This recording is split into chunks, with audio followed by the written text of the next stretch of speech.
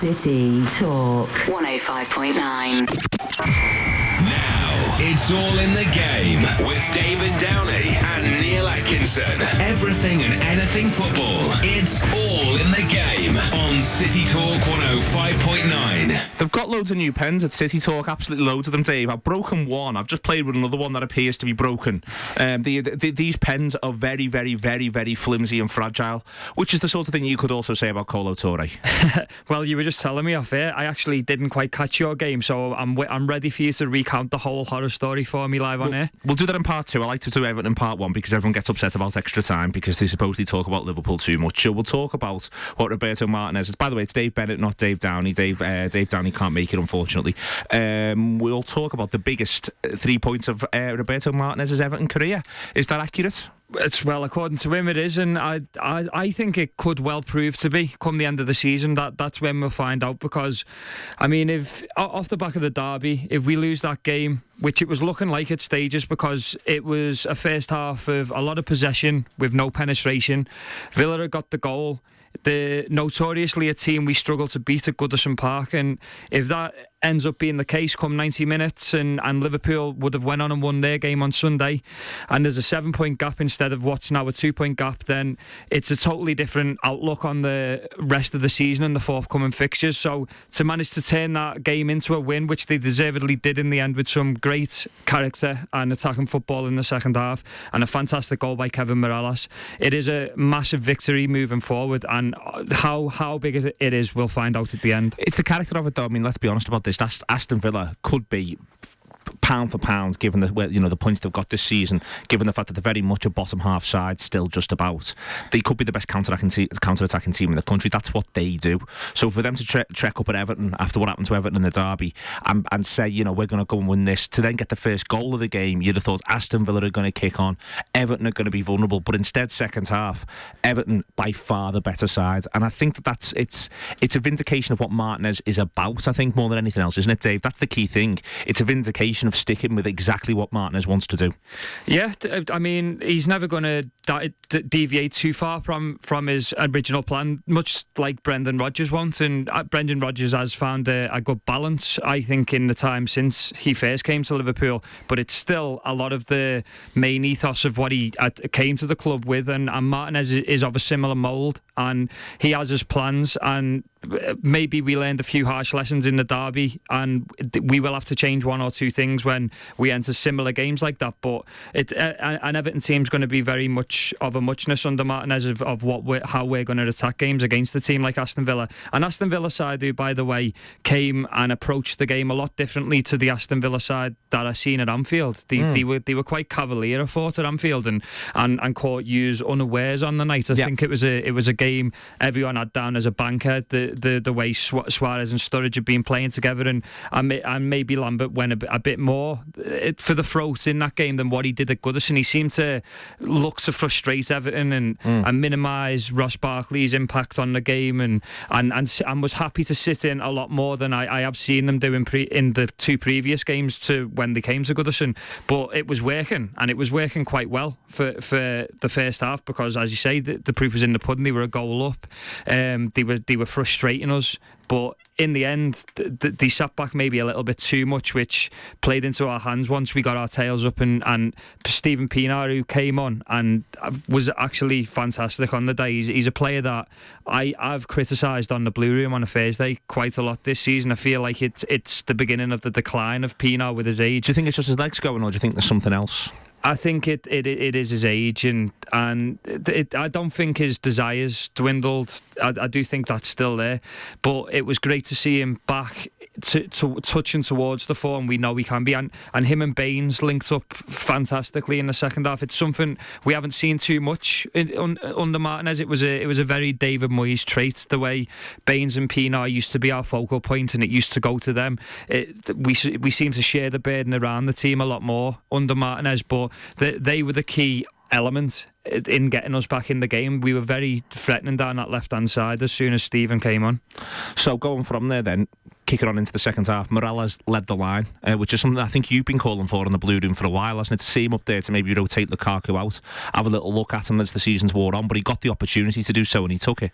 Yeah, he did, and it's obviously he's became a centre forward out of necessity more than choice in the last few weeks because of injuries and Ross Barkley being out the team. He was maybe going to get moved towards a more central thing, and now with Lukaku injured, then it was obvious going to go that way. Stevenage was a great game for him and Stephen Naismith, albeit against a lower league opposition in an FA Cup game we're expected to win.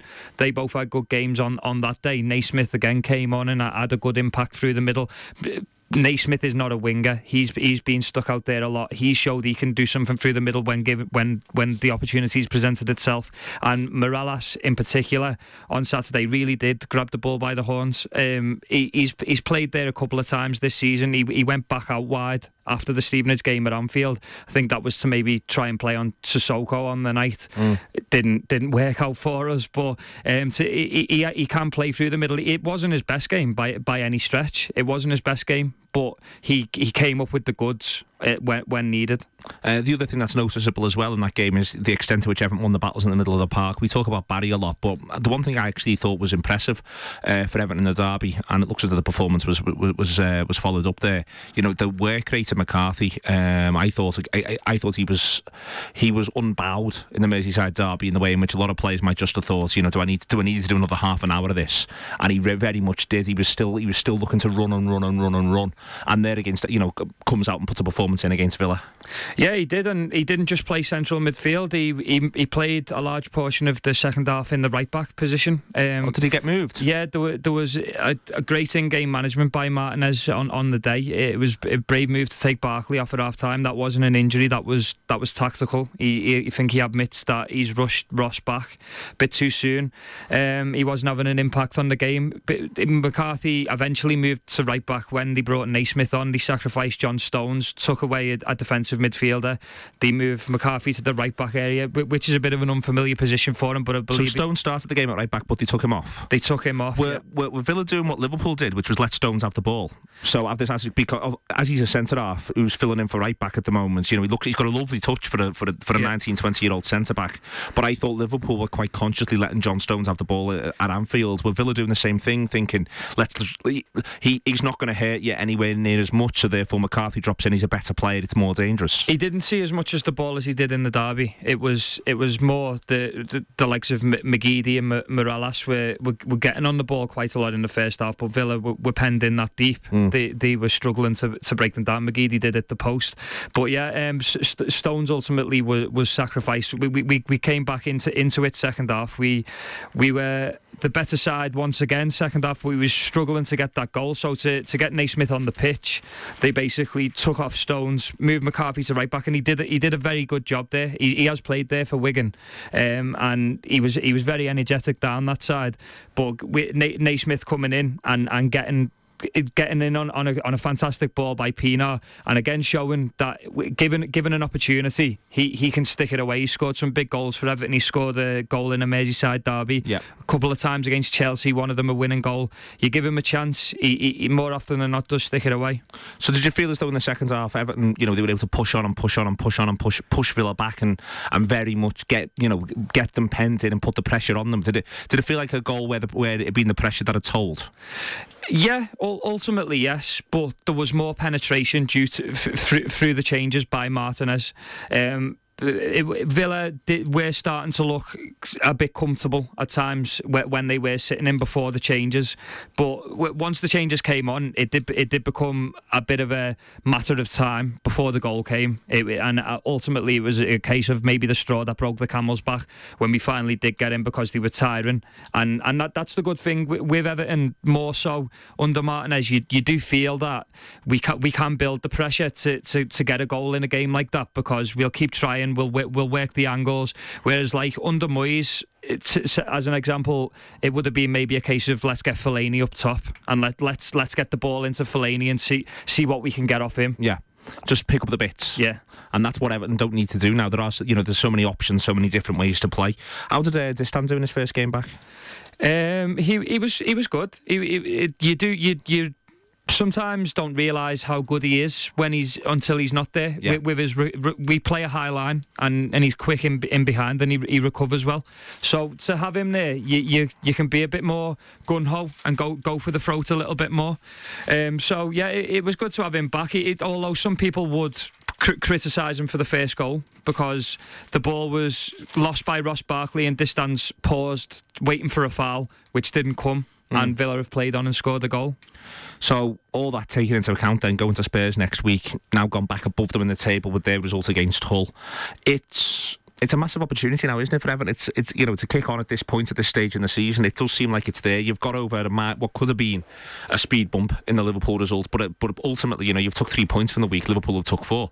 Spurs have took Spurs took 4 or 2. I think the one might only have taken 2 from the week. It's time now, isn't it, for Everton to if they're gonna not losing at Spurs would be significant, wouldn't it, Dave? Oh yeah, and a win would be such a. I think Martinez's new mantle of biggest win of the season might then come to that one, because if we win against Spurs, it's a genuine 6-pointer, and Liverpool have a tough game against Arsenal, they drop points again, then Everton are in a lot better position mentally and league table wise than what they were on Tuesday night. If they beat Spurs, they go 4 points clear of Spurs, and regardless of what United do against Fulham, United, even if they beat Fulham, they can't go above Spurs. So it gives Everton a cushion going back to 6th place, regardless of what happens in the Liverpool game. Me and Dave Downey have been talking all season that it would suit Liverpool and Everton, I think, for there to be a gap between 5th and 6th to turn this battle for 4th, if indeed it is just simply a battle for 4th, into something more than that. At the other side that Everton have taken 3 points off this week is Liverpool, as you say, but also conceivably one of Chelsea and City. It'd be no bad thing for Everton if Manchester City won tonight, if they can drop someone else into that sort of battle, so that there's maybe 2nd, 3rd and 4th. It would suit Everton more, I think, than it would suit Liverpool for City to become runaway league leaders. For instance, I think that would suit Everton to turn this into a pitch battle where there's 3 places up for grabs, not just 1. Yeah, I mean, it's better to look forward than have someone chasing saying, yeah. you. You know what I mean? We're looking at your coattails at the moment, and that's our main objective. We maybe can't really worry about Spurs and United until we play them, and that's as long as we keep winning, that's going to be the case. Yeah. So I mean, mentally for Tottenham, last week was a very bad week because they had the crushing defeat against Man City. Yeah. And then they've gone and dropped points to Hull, and they were growing under Tim Sherwood into a position of, some people were maybe going to start classing them as favourites. Say, for instance, the Merseyside derby was a draw and they won. Yeah. People were starting to talk about how good Tottenham's bench is, albeit a lack of striker, and they could have went out and spent on the last day. And again, that the last week could have played out a lot differently for Tottenham, and there'd been a lot different place to as we've just discussed. How Everton have maybe saved the week, and Liverpool have had an average week as well. How did the goalkeeper get on, by the way? I felt the goalkeeper was slightly at fault for 2 of the goals in the derby. I thought he was quite. I thought both the Sturridges, certainly the second one, there's no need to charge out. Did he have much to do, or were Villa just blunted by Everton? Well, he was clean megged for Villa's goal. So I've got a mate who is like Tim Howard's biggest critic, who will go to the game with. I speak about him a lot because I think he's harsh on him. He basically says that Howard isn't good enough for Everton and isn't going to be. But for me, I feel that to replace him and get a better keeper than Tim Howard, it'd cost a lot of money, and I think there's bigger fish to fry in terms of what we need to do with our squad and money at the moment. So he's a solid keeper. Sometimes he's criticised for not coming off his line enough, and as the situation had it in the derby, he came off it on a time when maybe he shouldn't have. But they all show great character from front to back. After a crushing derby, it could have been a severe bad hangover and heads gone everywhere, but it wasn't. That wasn't the case. And Coleman on the bench. Coleman was on the bench. bench, which is positive moving forward, because he's been such a good player for Everton this season. He's got a week now, hasn't he? There's no games this midweek. He's got another week to recover. Maybe get on next weekend, either off the bench or maybe do 60 and then come off. You know, it's good to have that extra week, I think, in order to get him back and do it off the back of a victory. Yeah, ideally we need to go and take the game to Tottenham, go for the jugular, and having Seamus on the pitch is going to help that. No disrespect to John Stones, who isn't our first choice right back. He's a young lad learning his trade. He's a centre back. He's a centre back, but he played right back a lot for Barnsley, and I'm sure Martinez won't hesitate to use him and have him as a right back understudy moving forward. But to have Seamus back in the starting 11 next week, which I think he will be, I think him being on the bench and not being used doesn't necessarily mean he wasn't fit to be used. I think maybe Roberto was trying to make sure he's 100% for next week. So then, putting next week to one side, all of a sudden I had this conversation, this came out, you know, it's interesting, the 4th, 5th place conflict, because we were talking to a couple of people, and it feels like, for instance, we had the chat about with a Newcastle United supporter who feels genuinely as though Newcastle have declared that they've just declared that that's them done. Sol Cabaye not replaced them, and off the basis of the fact that they're not going to go down, and they don't want to finish in the Europa League places. They actively don't want to. So from an Everton point of view, you know, would you want to finish in the Europa League places, or do you think it's a bit of a poison chalice? No, I would, and I'm sure any Evertonian that goes and actually follows the team wouldn't argue against that. More from maybe a selfish point of view, because it's great to be in Europe and have them trips back and to test yourself on another level. Greg O'Keefe said no. Greg O'Keefe said it with the shit. Because I said Martinez would like it. I said, you know, this is the sort of thing that I think Martinez would relish the challenge of it. It'd give him an opportunity to play other players. It'd give him an opportunity to play some young players. And let's be fair to this manager, he's missed out on that at Wigan. He's missed out on European football at Wigan by moving to Everton. So I think Martinez would relish the idea of it. And I said this to Greg, and Greg said, but while the tournament's in its current format, he thinks it's too tough. The Newcastle person we had on said that one of the things that Pardew was saying with it was it didn't give him enough time to work with the players. You were consistently having to travel or something like that, and it frustrated him. But as I say, I think it's something that fans want. I think supporters want, you know, you want as many games as possible in a sense. Yeah, well, if Greg doesn't want to go on them trips on the Echoes credit card, then he's a good mate of mine, and I'm sure I'll ask him whether he doesn't mind if I step in for Pass him over. But yeah, no, I'm sure that's his professional journalistic head on him there. I'm sure as a fan he'd want to go there, but you can understand them points, and I'm sure you can legislate for that from last season as well. Well, yeah, I mean, we it was odd for us last season, but I think that ultimately, you know, in a season that didn't have as many high points as you wanted last season, one of the things it did have was, for instance, Jordan Henderson conceivably might not be a Liverpool player now if it wasn't for the Europa League. You know, he seemed very much down the manager's list of midfield options, and now but he was getting the Europa League games, and now this season he's never present. Andre Wisdom broke through, and yes, he's gone out on loan, but he's playing every week for Derby at that level. But he broke through and got attention off the basis of the performances he was putting in the Europa League. So I think that, you know, I think it's a real opportunity for players. I think if we ended up finishing 5th this season, which I'll be honest and say now, if we did, it would be a disappointment for Liverpool supporters. But if we did, then, you know, it's a competition which you bring the lads back who are out on loan: Barini, Asaidi, Suso, Wisdom, and you have the attitude of, you know, that's 4 of a starting 11, you know, that you've got there. And I think you'd want to see, you know, you want to see the football clubs take it seriously, and taking it seriously doesn't mean necessarily playing Gareth Barry if he's still at Everton in every game, James McCarthy in every game. That's not taking it seriously. You can take it seriously with a different set of players, and I think that's where, you know, it's one thing to say, and as long as everyone's opening up front and saying Suarez, Sturridge, they're not going to be starting these games, we're going to be honest about that, but these lads are, and Everton do the same. As long as you're honest with that with the crowd before they put the money through the gate, you know, you can still say, but we're taking it deadly seriously. And I think that's where, you know, I think that's one of my issues with clubs like Newcastle, and the difference between Everton and Newcastle is these sides sometimes look to blinker themselves, and they look to blinker themselves towards only one thing, whereas I think the good thing about Everton and the good thing about Liverpool is, you know, they don't enter the competition without wanting to win it. No, but I'd never write any competition off. I mean, I'm sure everyone's fully aware that Everton haven't won a trophy for so long now, since 1995, and it's another competition that we'd be in, and ultimately isn't the prize at the end of it a Champions League place? No, hasn't that been? Yeah, but also you get to win a big shiny thing, and that's the big deal, isn't it? You know what I mean? A European trophy would be magic for anyone. For you looking at this season, I very much doubt any English side, apart from maybe City, are going to lift a European trophy.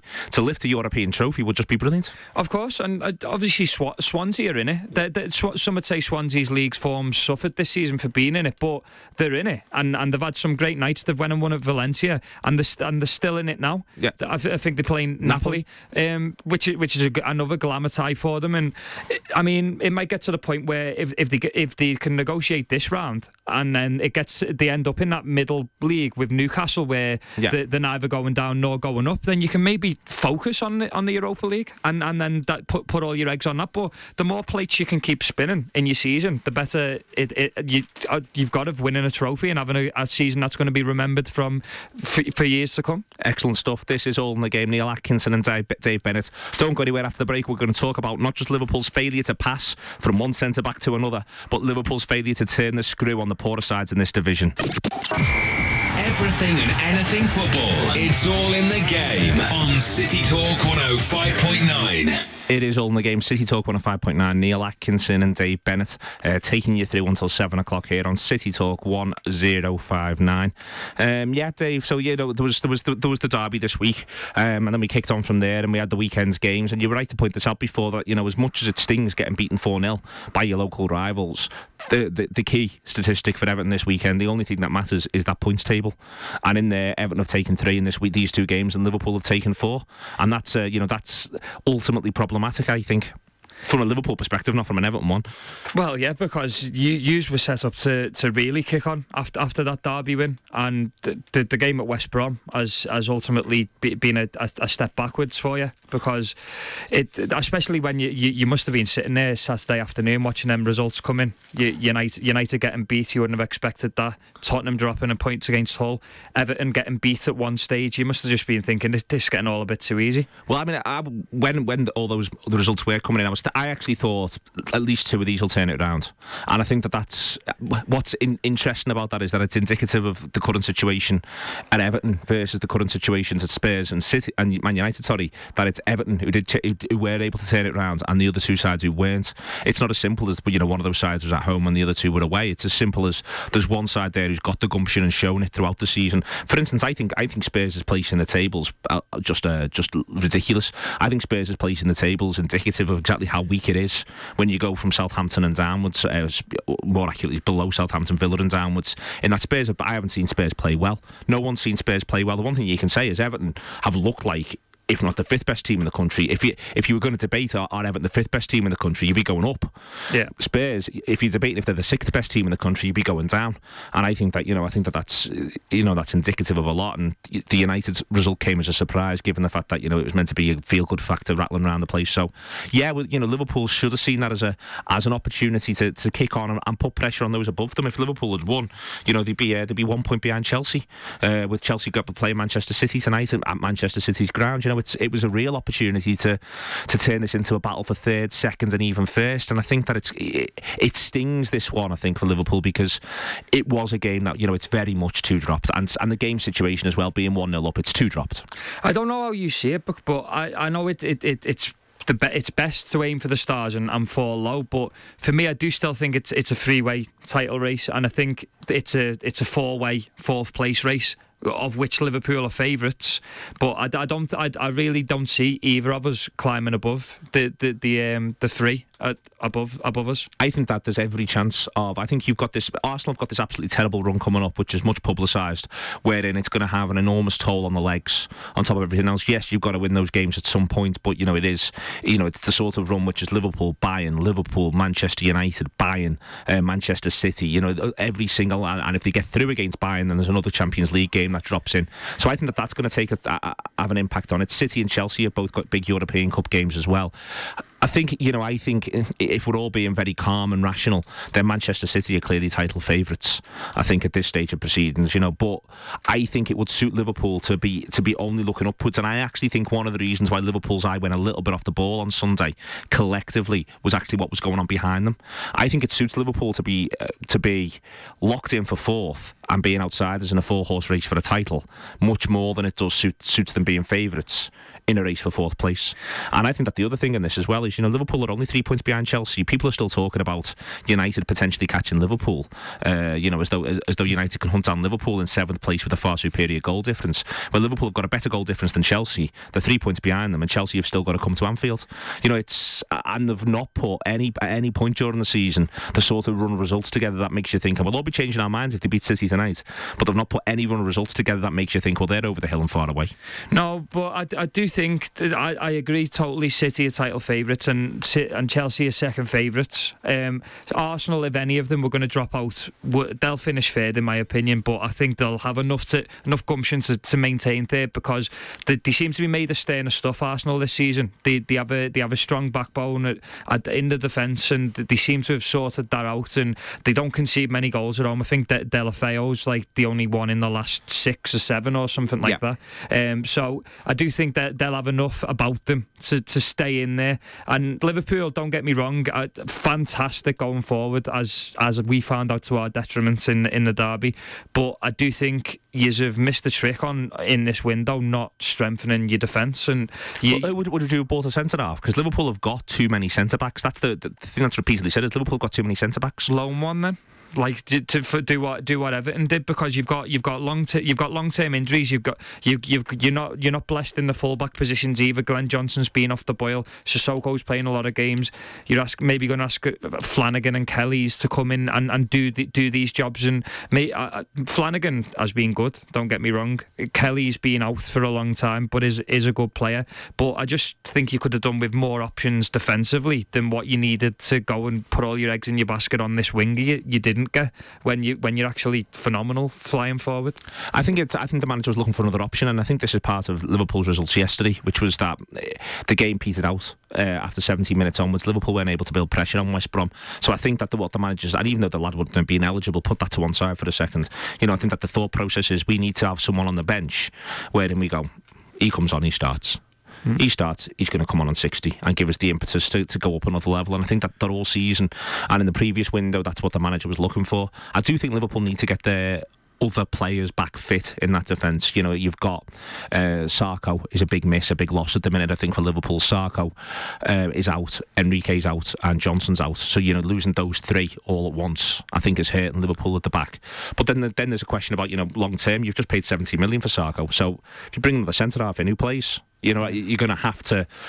You've got you settled. You want to settle this back 4 down as quickly as possible, and I think that's the other issue that the side's got, is that there's been a real turnover of players in that defence. Do you want to bring another one in now at this late stage? I mean, I think you can make an argument that Liverpool could have bought practically any player and improved the squad, and I think that's indicative of the shortcomings of the squad. You can argue that a new defensive midfielder would have been helpful. You can argue that a new fullback would have been helpful, that a new centre-half would have been helpful. I can argue and would argue till I was blue in the face that I wouldn't mind another goalkeeper. Because I don't rate Jones. He's trying his best. He's fully committed, but I'd rather have another goalkeeper. And then going ahead of that, you can argue that Liverpool need another centre mid who plays in front of the deep line centre mid. You can argue for another wide player, and you can say, well, what happens if one of Sturridge and Suarez gets a knock? That's genuinely where the fact that the squad is. I think in the case of Suarez and Sturridge, as long as it wasn't a long term, you seem to do cope if one of them's missing. Yeah. I mean, Daniel Sturridge at the start of the season just couldn't stop scoring while Suarez wasn't there, and he'd just take on the more focal point of going through the middle, and you could have Sterling and Coutinho either side maybe. This is what strikes me as interesting about this Liverpool side at the moment, is that there's certain games where you can make a decision a little bit more. I think the manager wanted more options off the bench. He wanted to feel as though he can chop and change and bring people in and out. I think he's got that now a little bit more than he's given himself credit for. One, he doesn't use the players that he's got on the bench anyway. Liverpool again didn't use all the subs against West Brom. They still had Aspas and Alberto sitting there, 2 lads they paid good money for, and the summer just gone. So there is an argument there to say you've got your settled side, but is there, with the time that was left on the clock, was there room for a bit of an X factor, someone to do something a little bit differently and look to push on from there? So that's the first thing that sort of strikes you. For instance, you could have pushed Sterling back to right back in the same sort of manner. It was interesting what you said about Martinez, drops McCarthy into right back. That was an option for Liverpool, but one of the issues around that would have been that Anichebe was anyway just playing on the right back, as you've seen him do for years for Everton. So I don't think they wanted to necessarily, put someone who's 5'4", 5'5" opposite him. But it's at least there as an option, and that was where I think it was frustrating for Liverpool and Liverpool supporters. The error is the error. Players make them. You've had this season, you've had the penalty given away against Sunderland. Players make mistakes in football matches they go into, but Liverpool's response to it wasn't very impressive. No, I think I do agree with you earlier on about the ball winning defensive midfielder maybe would help. Like maybe the guy from Porto, who a lot of people being linked with. I've scouted him heavily on YouTube, by the way. Oh, have you? Yeah. The octopus. Someone like with that energy in midfield might help you in the latter part of games, because from what I've seen of you is there's times when the midfield, Goodison Park, a prime example, we were just slicing through that midfield. The more the game went on as well, the legs went, and Lucas was fouling all over the place. He's actually injured, and so he tries to break the game down in that way. Gerrard maybe hasn't got the box to box legs anymore, so if you could add that and that energy, it might help supplement the attacking players later on in the games. And then what you've also got is you've got options off the bench. You're then not starting one of Gerrard, Henderson, Coutinho. One of them moves onto the bench. Allen, for instance, came on for Coutinho arguably 10-15 minutes too late in the game at the weekend. Allen's played well recently. He's impressed when he's got on, and it wasn't happening for Coutinho. So you were thinking we can go a bit more solid here at 1-0 if we're going to just play this out, this 1-0, drop Allen in. The mistake might still have been made, and I think that's it masks the entire issue. But this isn't the first time this season Liverpool have got themselves into a position where there's 10, 15, 20 minutes to go in a football match that they haven't been winning and failed to win it. I've got a list which, Swansea away at 2-2. It was 2-2 for half an hour. Liverpool didn't create many chances. Southampton at home got beat 1-0, created nothing in the last half an hour of the football match. Newcastle away 2-2. It was 2-2 for 40 minutes against 10 men. And again, there was a late flurry after Alberto came on away at Newcastle, where Liverpool created two or three chances. But before that point, there really hadn't been anything. Aston Villa, we talked about earlier on, the 2-2 home game, wherein Villa turned up and they blitzed Liverpool off. Liverpool got it back to 2-2, and when you're thinking, we're going to kick on here, nothing happens. Do you think, obviously you mentioned Coutinho just earlier on, do you think it maybe the fact he struggled this season is maybe a big reason why you've struggled to break down some of this? I know it's quite easy to say, but if you look back to the latter part of last season when you were going to like Newcastle and places like that and rolling them comfortably, Coutinho was having a major influence on them games. I think that Coutinho is really interesting in that I think when he plays either off the left or further forward, he wants to play with a conventional centre forward. I've argued for a while that I don't think Coutinho plays that well with Suarez, because I think what Coutinho wants is if your skill is putting the ball with perfect pace for lads running in behind, then playing with someone like Daniel Sturridge is better for you than playing with someone like Suarez. Also, what also happens if Suarez doesn't play is you're the creative fulcrum.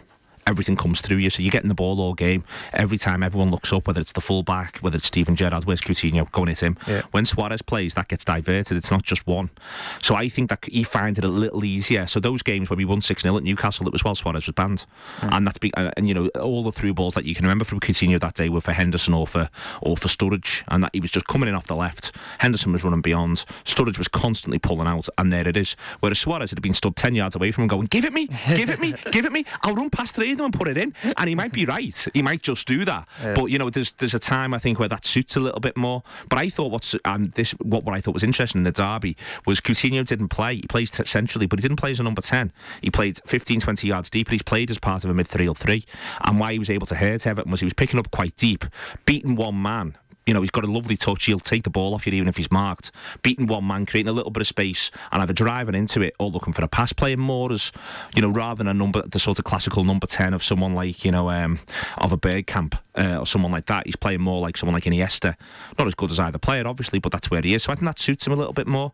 But I think that in these games, and what's Liverpool haven't done is the sort of thing you described what Everton did against Villa at the weekend, which is build a second half, build pressure, and just keep going, and every single sub puts the pressure on more, even if it isn't necessarily a super attacking substitution. Every single change makes the opposition more concerned, and they're just penned in and they can't get out. And yeah, Liverpool are away from home against West Brom, and yeah, West Brom are, they were well set up by Pepe Mel, but every time Liverpool get the ball, they try and score.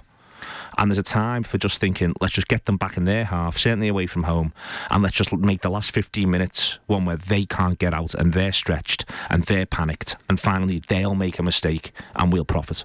What do you think the formula is then moving forward to ratify that? Is this because teams are just that scared of Suarez and Sturridge, they let you come and pummel them initially and then you run out of legs? Or I think that's a little bit of it, and that's not a bad shout. I think that, all that basically, sides I've got an attitude with Liverpool, which is we're going to have to work so hard to hang on in there anyway. We'll sit deep and we'll go from there. But I think like so much the manager's good work, like so much the Everton manager's good work, it'll eventually get solved on the training ground. Thinking, let's not go direct. Let's have 5 minutes where we don't go direct. Let's have 5 minutes where we look to pen them in, where we look to just slow it down a little bit. Be counterintuitive. Don't think, because I think it's a young team, this Liverpool side, and I think that there is an element of, oh my God, it's 85 minutes and we need to score. If it's 85 minutes and there's going to be 4 minutes injury time, you've got 9 minutes.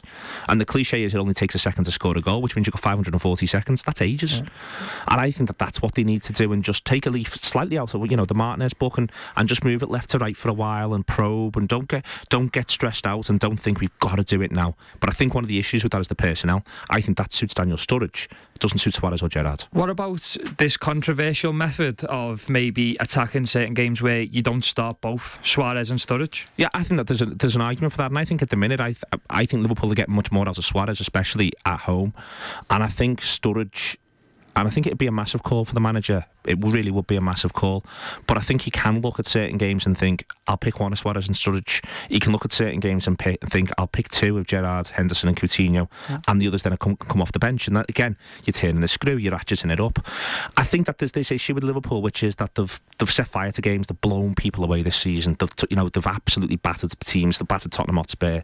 They've absolutely gone through sides. So therefore, there's an argument that the manager thinks my best chance is just get all my best players on the pitch. But between now and the end of the season, Liverpool have got a lot of tough aways. They've got a lot of tough homes and aways against sides that are in that bottom 10 who are fighting for their very lives, which means they're going to approach the game a little bit differently. So it's likely to be a tighter game. So if it's a tighter game, maybe be able to play one or two cards later.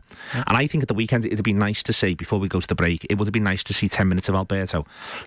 Alberto came on in the derby, and you might have noticed he's practically the slowest attacking midfielder that's ever existed. But he's gloriously slow. Because he's slow, he slows the game.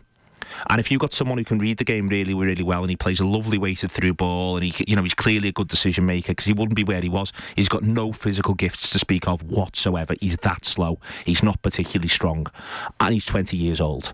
So I think if you've got someone like that, there's actually an argument to say, when you've got this 10 minutes to go, you've been working on it on the training ground, this is where you introduce him, and he'll look to get on the end of things arriving late, because he can't arrive early. He's not quick enough. And you say to him, feel free to try and dictate things a bit, slow it down, rebuild, start again, go back. And I think that could be a solution. And I think that you either think, I need to have a sub in the last 10 minutes, which means I need to not pick one of me big hitters, or you find a way to use someone like Alberto as a big hitter. That's the answer for Liverpool. City Talk 105.9, all in the game. Neil Atkinson and Dave Downey. Don't go anywhere. We'll be talking about Dave Bennett. Sorry, Dave. We'll be talking about the games to come. It's all in the game on City Talk 105.9. It is all in the game. City Talk 105.9. Neil Atkinson and Dave Bennett through until we've got about another 7 minutes. I was clock watching on Friday night, Dave, like nobody's business. Loads of clock watching on Friday night. Is that your transfer special? The transfer special, indeed. It's talk about next weekend. Then you'll see, you'll be in the position Liverpool were in this week. Really, you've got a Liverpool versus Arsenal. You'd expect points to be dropped there. Well, they've got to be. Someone's got to drop points. Chelsea host Newcastle. You've also got Tottenham. You're facing Tottenham, and Manchester United at home to Fulham. It's probably too greedy to expect Fulham to do anything against Manchester United, isn't it? But the very fact that it now feels vaguely possible is indicative of where United's season has ended up. I don't think it sounds vaguely possible for me because Fulham are just that bad at the moment. They are very, very bad at football. Rennie Meulenstein, obviously playing against his old team. Is he going to be in any rush to make it even worse? We'll find out, but I really can't see it. I do think the Stoke game was a blip in what will be a revival for United in the latter part of the season. Now, I'm not one of them that's saying it's inevitable they're going to just stroll up the table and get the fourth place that they feel is owed to them, but I do think that they'll improve. I think you can't not improve adding Juan Mata, Wayne Rooney and Robin Van Persie back into your team. Once they start getting up to speed and clicking and firing on all cylinders, they're going to be a match for most teams in the division, and I do think they'll finish strong. It's the nature of the games that you've got left, though. You know, they've still got to play everybody above them. I think I'm right in saying, I'll just double check that in my head for a second, but I do think I'm right in saying that they've still got to play everybody above them, still got to go to Everton as an example. You know, it's not easy going to Everton. Only one side's won there all season. It's, you know, I think that this is, you know, they've still got to play City again. My point about this is that it is 24 games gone, and 24 games gone isn't the end of the world for anything. But when you've got 7-8 points to make up on Liverpool, and you've not got that room for manoeuvre, then every single game, and I think this is part of, because this happened to us last season. When we were 6th last season, we were behind Everton, we were mooching along in the table, and you get a little run together and you think, yeah, all right, we're going to, win one more and you compete for 4th, and then the fact that you're just not quite good enough kicks in, and you don't get the 3 points you should get, you get 1.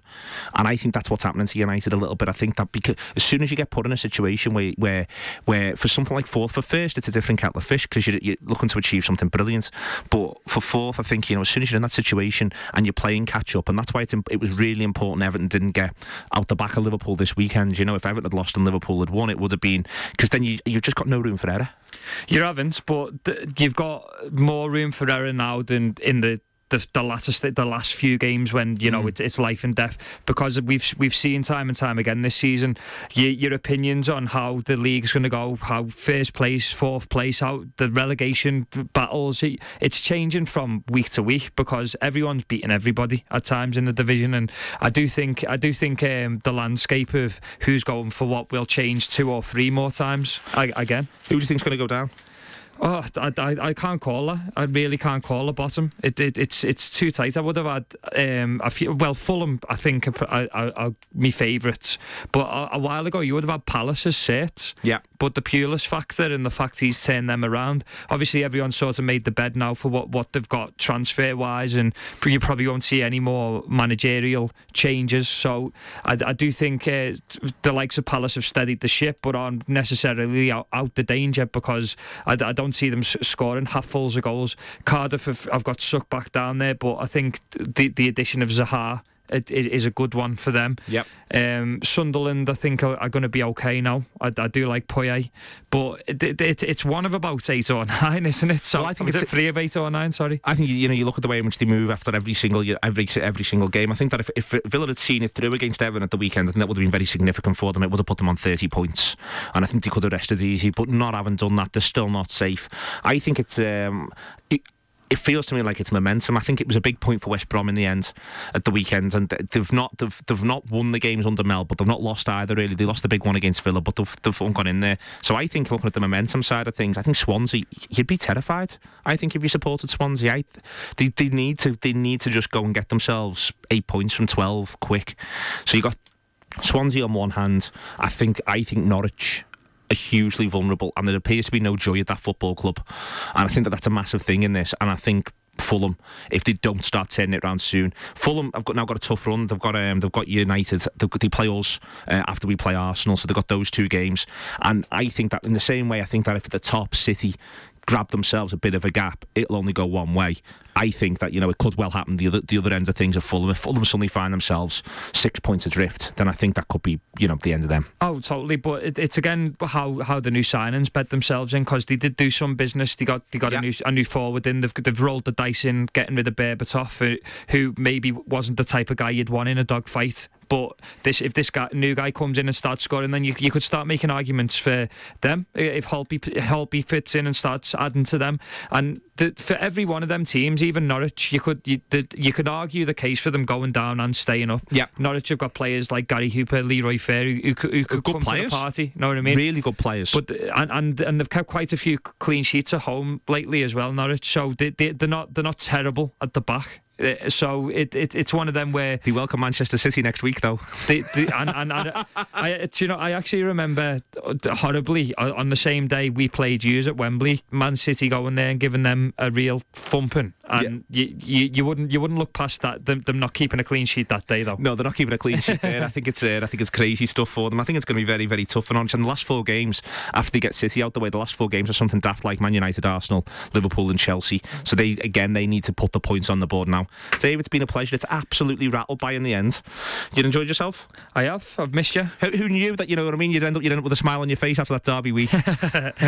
Let's hope it continues. Indeed. This has been All in the Game. Neil Atkinson and Dave Bennett, always with one eye on the league table, always with one eye on what the 2 local sides are doing. Don't go anywhere. Well, do go somewhere if you want, but see you next week. It's All in the Game on City Talk 105.9.